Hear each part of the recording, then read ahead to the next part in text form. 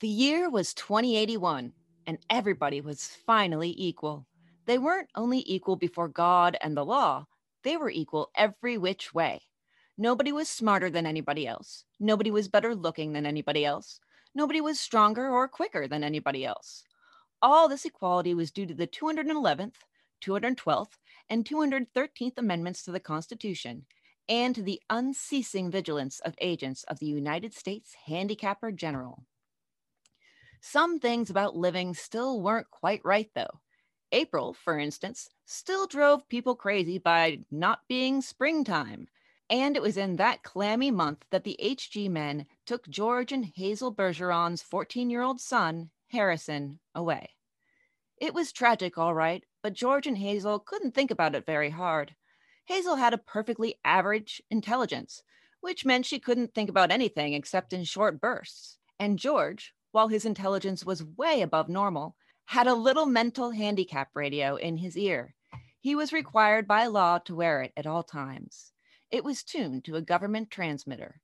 Every 20 seconds or so, the transmitter would send out some sharp noise to keep people like George from taking unfair advantage of their brains. You've got a little time. We've got a little podcast.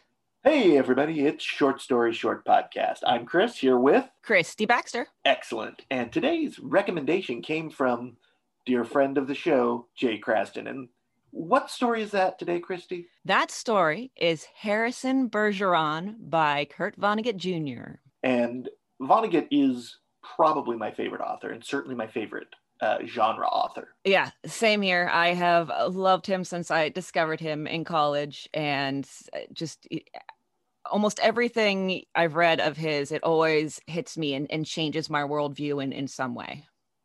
Yeah, and this story it's intense in a number of different dimensions. What's impressive to me is how it manages to be so intense in such a short space. It's only like 2,100 words, and man, does it ever pack a punch in that little space.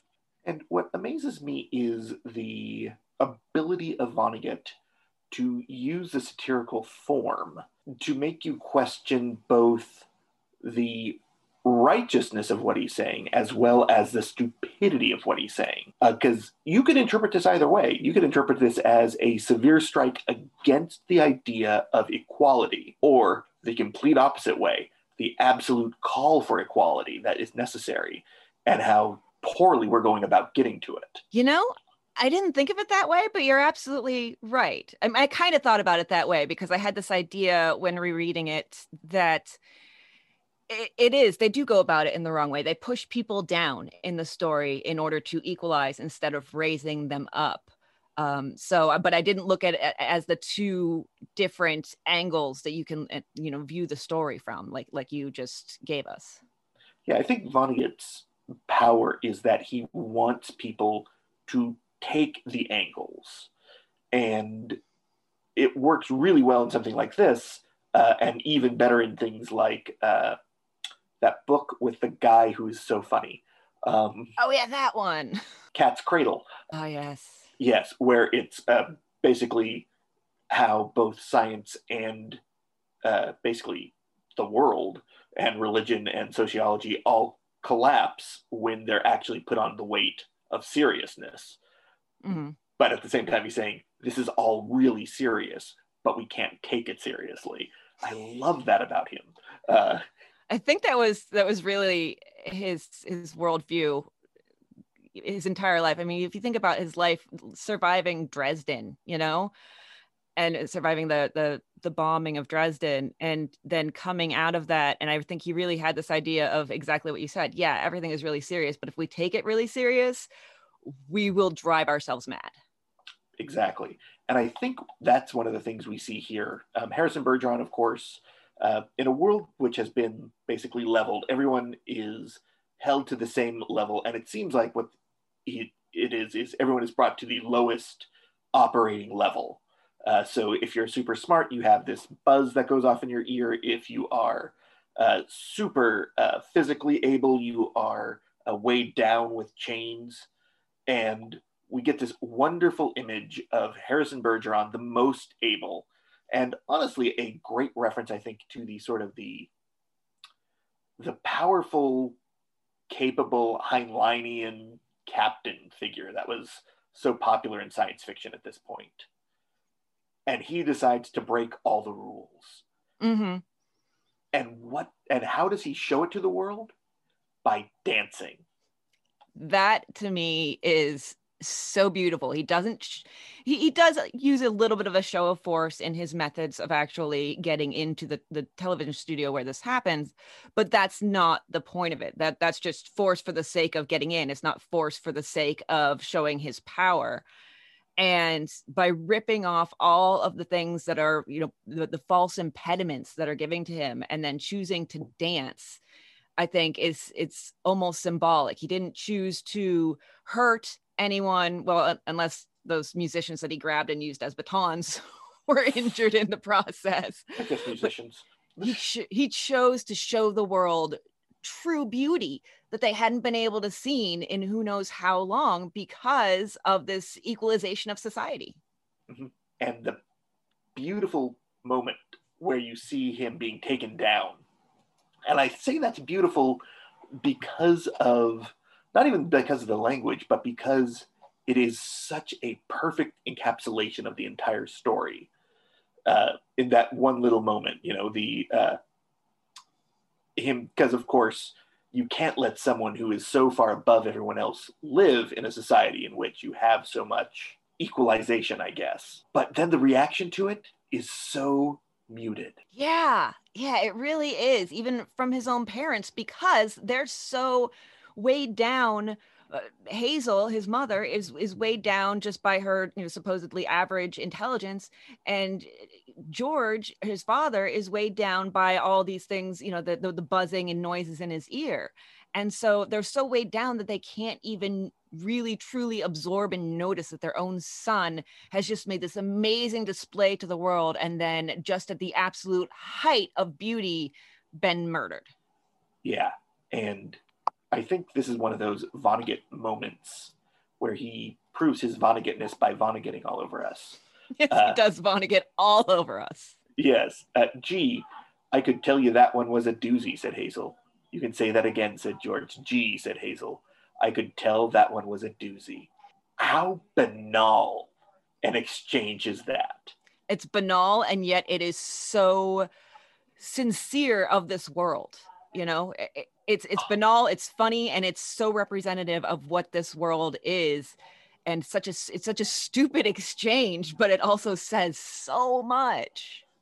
I think this is one of the moments in science fiction literature, particularly the short form, that really exceeds not only science fiction, because there are, of course, science fictional elements, but nothing that's presented seems unrealistic.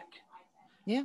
And that's what's amazing, is that, the impediments they're talking about aren't like magical force fields or anything. They're weights. The thing that's in his head is just a set of headphones, basically. That little bit, that where he's taking definite science fiction ideas, but playing with the known technology. Mm-hmm. Really, really smart play of science fiction for the 50s and 60s. And it definitely grounds the story in a more realistic way and helps it have longevity, so that it still feels like it would be possible today and not like it's ridiculous. The one thing that also gets me is the fact that this gives us a race condition. Now we have to pass almost 200 amendments in the next 61 years. And I don't know if we have that sort of stamina. Yeah, I really don't think we do. That's the one thing that it's where the satirization, I think, whether intentional or not, becomes a little bit more towards parody, because obviously that's something that's more out of the realm of possibility. Probably. Mm-hmm. And though he was writing about 121 years ahead of when he was, so maybe he thought we were more industrious than we really are. Maybe, but I don't think that love him so much, but I don't think that Kurt Vonnegut had either that much faith or maybe not faith in humanity, like at least for the industriousness. Yeah, I really do believe that reading this story, you can smell the cigarette smoke wafting off of it, even just off the screen.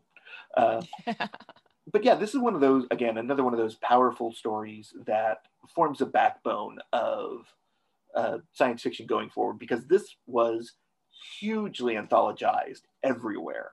And I think really you can see a lot of the impact on the authors, particularly of the 70s and 80s, and how they sort of picked up on this concepts that he was presenting. Yeah, it was foundational. It was something that a lot of people, I think, used as a model, and so it definitely set the tone for the entire genre in some ways. One thing I wanna get in here is the line that always gets me, that I think ironically I forget about in between rereadings, and then I come back and I reread it again, and that line hits me. And the irony of that is the line is at the end when George says, "Forget sad things." Mm-hmm. And it's ironic that I forget that because it's such a sad line. It's just, the irony is just wrapped up. It's an onion of irony. And that line, especially, it tells you so much of the effect that this society has had on people, not only on their like mental and physical capabilities, but emotionally, like he says, "Forget sad things." And Hazel says, "I always do." And they don't even have the capacity anymore to remember this hugely important and horrifying thing that just happened in their life. And that always really strikes me as possibly even a more detrimental effect than all the aspects of the society that we see that has been completely equalized. Mm-hmm. And for me, the line that always grabs me is, "I am the emperor," cried Harrison. "Do you hear? I am the emperor. Everybody must do what I say at once." And to me, that is referencing the sort of the great man of genre fiction idea. And usually the great man of science fiction always makes it to the end and is a success. But here he is torn down by the society that he is trying to rule over, which is, wow, it's a real big change from everything that was being done at that point. Yeah, it's a really great trope reversal because you don't see it coming. And you always expect that great man to triumph over all, and he has one shining moment of beauty and bliss, and that's it. Then he's dead on the floor. And you know what, though, what's amazing is that in this story, that's more than anyone else gets. That is so true. I did not think of it that way, but yes, that is so much more. Everybody else has this humdrum forget sad things existence, and he gets that one shining moment. Because the thing is that if you have a society where everyone is equal, no one can be great. If they're being equalized by pushing them down, no one can be great.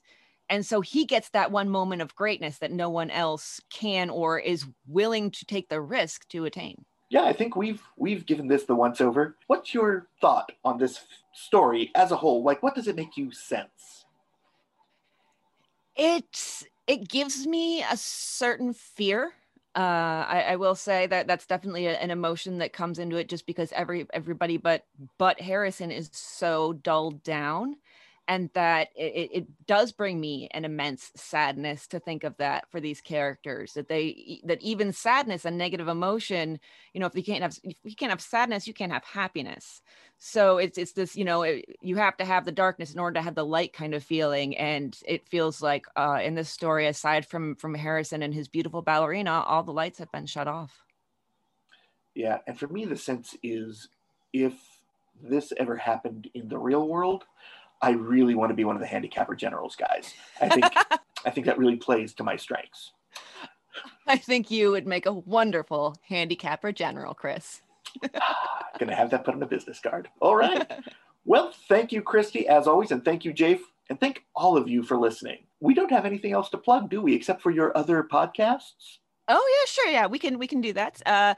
My other podcasts are Old Timey Crimey, a historical true crime podcast with my co-hosts Scott and Amber, and my other podcast, Detectives by the Decade, which will be coming back from its season break pretty soon here, which traces the history of forensic science from the beginning. So yes, that is my plug. Excellent. All right. And so we're also going to tell you, for the first time ever, what our next story is going to be. And Christy, that story is The Handsomest Drowned Man in the World by Gabriel Garcia Marquez. Woohoo! So stick around for next week. Anyhow, this has been Short Story. Short podcast.